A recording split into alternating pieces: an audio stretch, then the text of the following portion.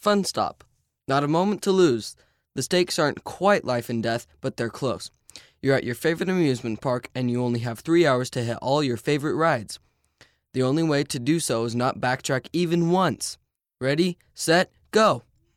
Rhyme time. Ever heard of a hink pink? It's a 2-word rhyming solution to a puzzle, where each word in the answer has the same number of syllables. Example: what would you call highly unusual facial hair? Weird beard. Try to solve the hink pinks on page 11. Answers are on page 45 if you get stuck. Dear Pahoran, Captain Moroni's assistant headed to the market to buy paper and ink. A scroll of paper and bottle of ink had the combined cost of a few shiblons of silver, which we'll call $1.10. The paper cost $1 more than the ink.